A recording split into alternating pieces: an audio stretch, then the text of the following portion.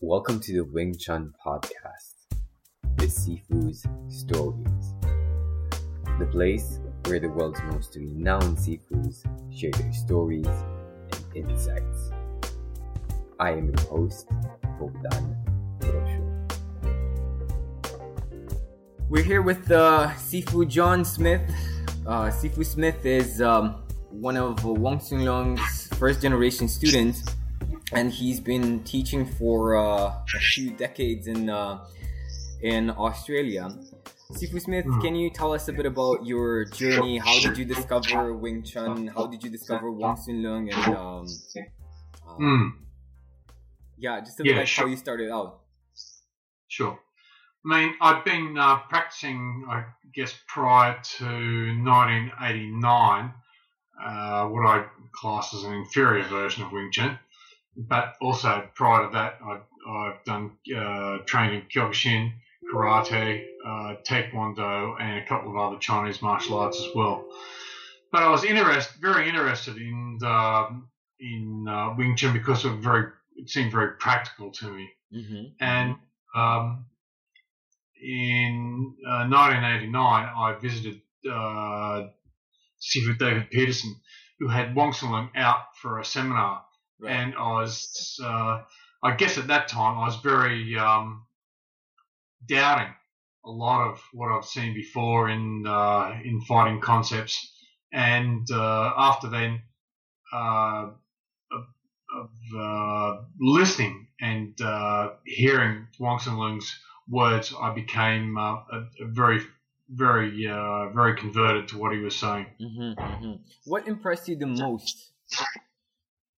I guess it was the most. I always was interested in myself, whether it be in boxing, karate, or whatever. I wanted something that was practical, and Wong Soon Leung gave me that practical experience. It was very simple, it was very direct, and it was very efficient.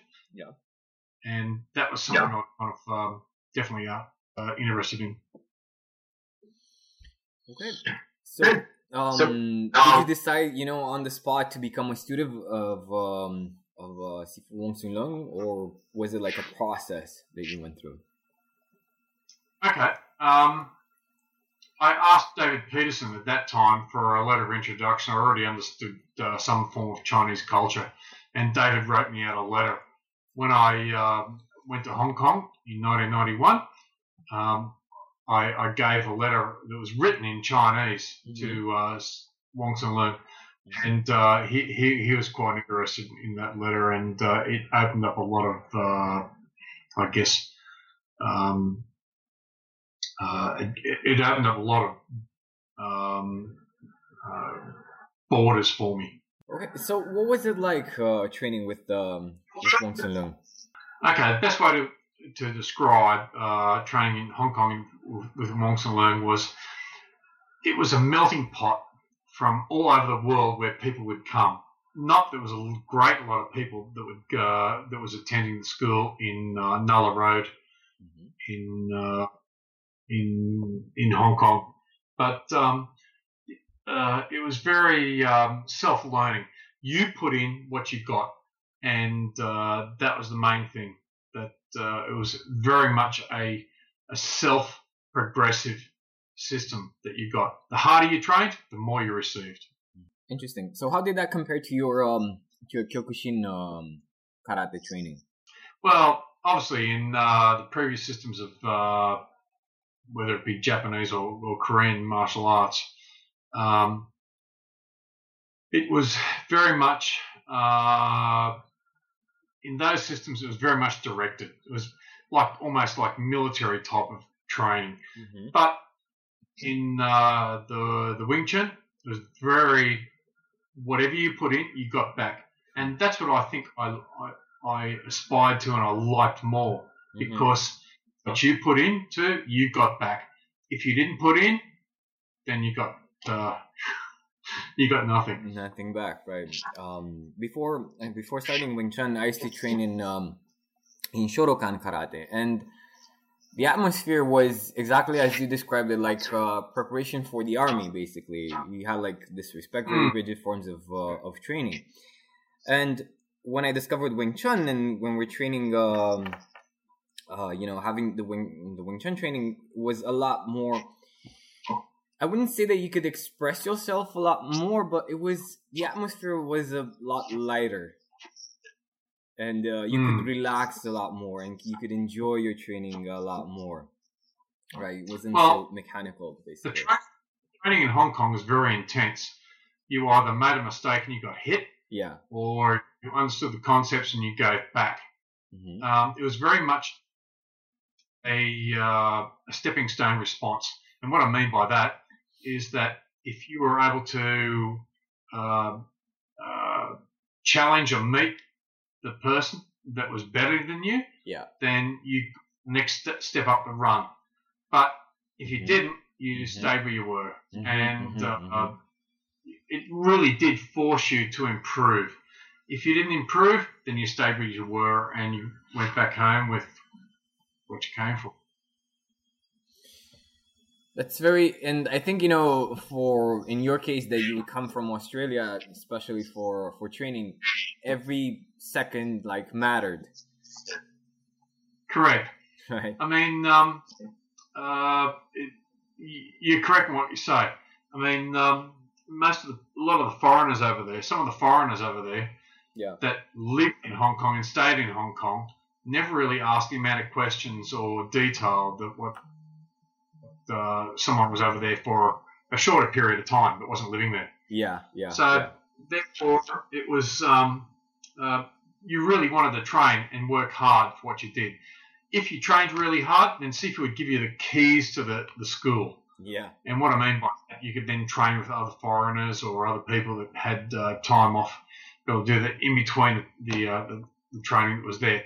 The training was usually from Monday, Tuesday, Thursday, Friday, from around about, say, 3:30 till about 11 o'clock or 10:30 at night time. So you could basically show up to the school at 3 o'clock and just start your training, right, and do your thing. Definitely much a drop-in class. So things started to really start happening around about 7 o'clock, where a lot of people would come off work and then start to train. So that's the way the training progressed. But before then, you'd put in the effort, and you obviously wanted to train, impress what Wong Sin Leung was looking at you during that time. Cool. So what is Wing Chun to you today? And what keeps you going? What keeps you motivated to keep teaching and keep spreading the system of Sifu Wong? So I'm very much into promoting Wong Sin Leung's teachings. I do keep true to what I've experienced and his teachings as well. I don't change the forms. I don't change the chi sao. I keep everything as what I was taught. However, there is a fair amount of expression that you can, and sure, I always keep true to the concepts of being simple, direct, and efficient. And Sifu said there was 3 levels of excellence devoted within Wing Chun, or his Wing Chun. The first was block. The lowest is block then attack.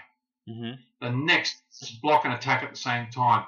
The third, the best he thought, was to counter hit the person in one action, and that's what we should be doing in Wing Chun all the time. Not blocking, hitting the person in one action. So when you're saying hitting the person in one action, are you referring to when the person is getting ready? Because I remember this this comparison by when I read read David Peterson's book on Wong Sin Leung's method, and he was saying that he preferred this concept from The Art of War from Sun Tzu, when basically the army is crossing the river, that would be the best time to attack, right? And so just to elaborate on that, he felt when the person was out of distance, is what you're relating to. So when the person was out of distance, by the time they came, the idea was not so much to enter towards the person's space. It was wait for the person to come to you and to eat their space, take their space. That's what he was referring to. Not waiting for the person to come across a river, not waiting for the person to be back towards the river, waiting for them to come into the river and then you attack and take the space. Interesting. So from a technical point of view, when you're saying attack the person or counter the person exactly when he's attacking, are you referring to just simply punching the person when he's attacking, or using also a helping action like I don't know, like pakda or Okay. First, too many people are using a secondary action to use the primary action, which is the punch. First and foremost, you don't need to use any of the secondary actions unless the primary action, which is the punch, gets intercepted or diverted in some other way. Then you use an assisting hand to help the punch to get in to hit the person. Yes, I'm so happy you're saying this, because I keep telling this to my students all the time. It's a bit like, I like to see it more like boxing, but boxing with the helping action. Like in case somebody blocks you, you start to use your secondary actions instead of focusing on, I'm going to do a tanda, I'm going to do a bong and lap and so on and so forth. You need to be able to use the punch, and you need to be able to take the person's balance. Sifu talked about two things: preserving your balance and taking the person's balance. That was most important. If you take the person's balance, then it's more difficult for them to retaliate back to you while you're hitting them. Awesome. We actually had a discussion on the Wing Chun forum where you shared one of your videos. And by the way, guys, for the people listening, go ahead and check out Sifu John Smith's YouTube channel. You're going to find a lot of videos, and they're very much in this philosophy of being short, direct, to the point, and very, very efficient, just like Sifu Wong's teaching. And you shared a video of one of your students using a heavy bag, right? And I want to ask you, what would be a very, very good, efficient way of making sure that when you are going in to punch somebody, because you are taking a huge risk when you're going in, exactly when the person is attacking and you're going in, they can punch you as well. So how do you make sure that when you are stepping in, that your punches are very, very efficient, that you can knock somebody out with two punches? First and foremost, there is two methods to play with or train with. Waiting for the person to come to you so you can counter hit the person. The other is, once it's more developed and you are more trained, then you can take the punch back to the person. This depends on your level of training. So you need to develop a strong punch. Too many people in Wing Chun have not got a strong punch. You really needs to be developed. If your punch is not strong, you'll suffer and you'll get knocked out. Wing Chun's a great system, but it needs to develop a strong punch. This is why there's two parts to develop the punch. One is the elbow, which you train on the wall bag. The other is the punch that develops on the heavy bag. The heavy bag gives you the greatest amount of feedback. Some people think their punch is so strong when they're punching the air. This is incorrect. You need to get feedback on what your punch is really like. What's the difference between punching a heavy bag and punching the wall bag? Two things. Sifu always said that, or Wong Sung Ling always said, the wall bag develops the elbow and the waist. It's a bit hard for me to describe it in words. It's almost, you've got to have a look at the YouTube channel to have a look. What the heavy bag does is train the full extension of the punch, and that's what you get back. It can't be a light bag, it must be a heavy bag. And I noticed that very few people outside the boxing and kickboxing and maybe some forms of kung fu, but you don't generally see Wing Chun people training on a heavy bag. Why do you suppose that is?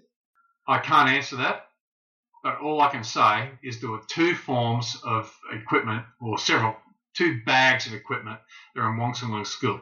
One was a wall bag, sabao, and the other one was the heavy bag. It was a leather bag hung, and as I said, it was quite heavy. So I promote those two ideas. and I see it in my students, and I see it in the way they punch us. My students go into punch on with people of boxing skills. They do other martial art against other martial arts as well, and their punching skills are very, very strong and developed. You're making me want to buy a heavy bag and put it in my school. Good. Awesome. Yesterday was actually the International Wing Chun Day, and we got together in our school, and we watched the documentary with Sifu Wong Sun Leung. And I tell you, we were very, very surprised on how well this documentary was made. I mean, it was inspirational, it was educational, and we had some laughs. Like, we were still giggling after watching it. How was the experience for you? Because I know that people can see you in the documentary. How was it for you? How did it come together? Can you tell us a bit about that? Okay, well, first, my good friend David Peterson was the person that put all this together, and he asked me via a series of questions that was sent to me in email about what I should answer. I gave my honest reply, and for me, it was a very proud moment because all those people that were involved in that documentary are direct Wong Sun Leung students. And it's very difficult to describe, but I find that the essence for Wong Sun Leung Wing Chun was involved in the training of directly under Wong Sun Leung. How was it for you? Like, how was it for you watching the documentary? What was, Yeah, sure. I mean, first, I was very happy to see myself there, giving a representation. I was very happy for my Si Hing Dai, the students that trained directly under Wong Sun Leung, give their representation of how they trained in Hong Kong in those times. And several of those people that you've mentioned that were in that documentary were training, or I trained with, in Hong Kong during that time. Let's get to the heart of the interview. What is your favorite Wing Chun related story, and could you share it with us? I guess the most favourite story for myself was back in 1989. It was during the Qingming Festival that I decided to turn up to Wong Sun Leung School. I turned up, I think it was on a Friday, and during that time the school was shut down. So I turned up and turned back away. Yeah. But came back again on the Monday when the school was open. I trained with outside of another Wong Sun Leung, outside the Wong Sun Leung system beforehand, and on the first night I got beat up pretty bad. On the Tuesday, I rang my wife up, who was in Australia at the time, and I said I really wanted to come home because the beating was too hard. But after that, the guys that I've been training with took me on board, and they knew I was interested or wanted to learn real Wing Chun. And after then, it was like a stepping stone approach to be able to learning Wong Sun Leung Wing Chun. I always have this joke with some of my new students. I tell them, if you survive the first week, then you can join the club. I guess that was your case when you started with Wong Sun Leung.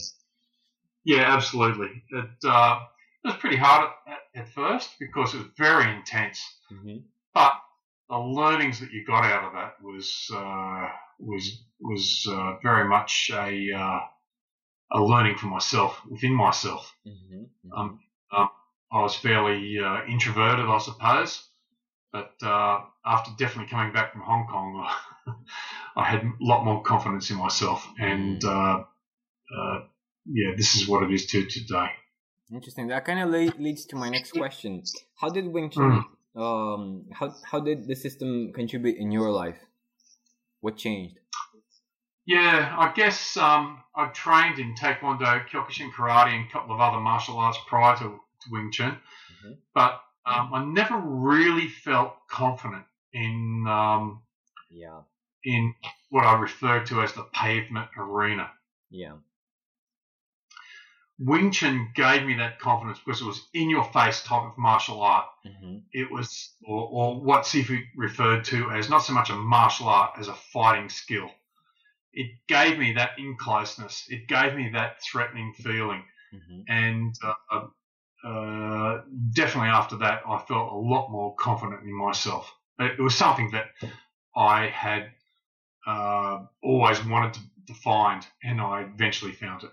I resonate with that a lot because I trained martial arts for 7 years before actually starting out with Wing Chun, and I had a similar feeling that if something went down on the street, I didn't really know what to do. It's not that now that I'm looking for fights or anything can happen on the street, but the feeling is different just from training Wing Chun. I want something when it literally happens in my face, I need to be able to respond to, and Wing Chun gives me that training. I mean, a lot of other martial arts, they do what I call a set response. So therefore, someone punches here and you do a response. It's like 1-step, 2-step, or 3-step sparring, which is totally outdated. Right. The Chi Sao within what Wing Chun does, and also the drills that mimic or enhance the Chi Sao, should happen anywhere and anything happens. So you should be able to respond back to that. It's not like a set response routine. If you learn to fight like that, you'll never ever succeed in fighting.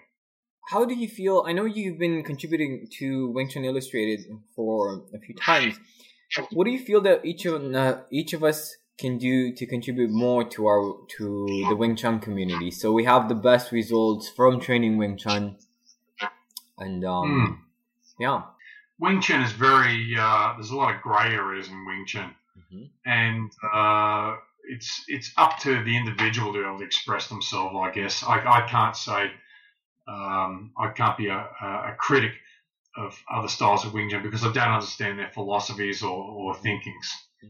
But, however, there are some key elements that need to be understood. The first is to be able to hit your person in one action. The Chi Sao needs to mimic that as well, as if it is from what you do within the Chi Sao should mimic what you do within fighting. right. It shouldn't be two differences. It should be the same ideal. Otherwise, why not practice? Why dispense and just throw away what you're doing with Chi Sao and just do sparring? No, sorry. There needs to be a bridge, and Chi Sao is the bridge. When you're saying that, are you referring to the state that you are using a certain state, a certain fighting state when you're doing Chi Sao, or are you also referring to the intent when you're doing Chi Sao? Like, for example, sometimes when we're doing Chi Sao, I'm telling my students, okay, think that you're actually punching right now instead of just rolling your hands. Just go forward with your intention. The idea, the most important element within Chi Sao is what we call La Tao Chi Chung. Free hand thrust forward. So therefore, if there's a gap, you hit instantly. Immediately, right. It's not where you're playing hands or setting up or trying to set up your response. It's hitting in one action. And you then transfer what you are doing within Chi Sao into real life fighting. It can't be a separation. It must be, because you need to automate a response. You develop in Chi Sao, you relate it to what you're doing within real life fighting. So, do you feel that when you're doing Chi Sao and you're not using that kind of mentality, is it like a waste of time, or is it working against your fighting training? It's not realistic for what you're doing. Are we here for training how to fight, or are we training how to play a game? Right. If the idea is about training how to fight, then we need to develop those attributes to become an automatic response to a situation.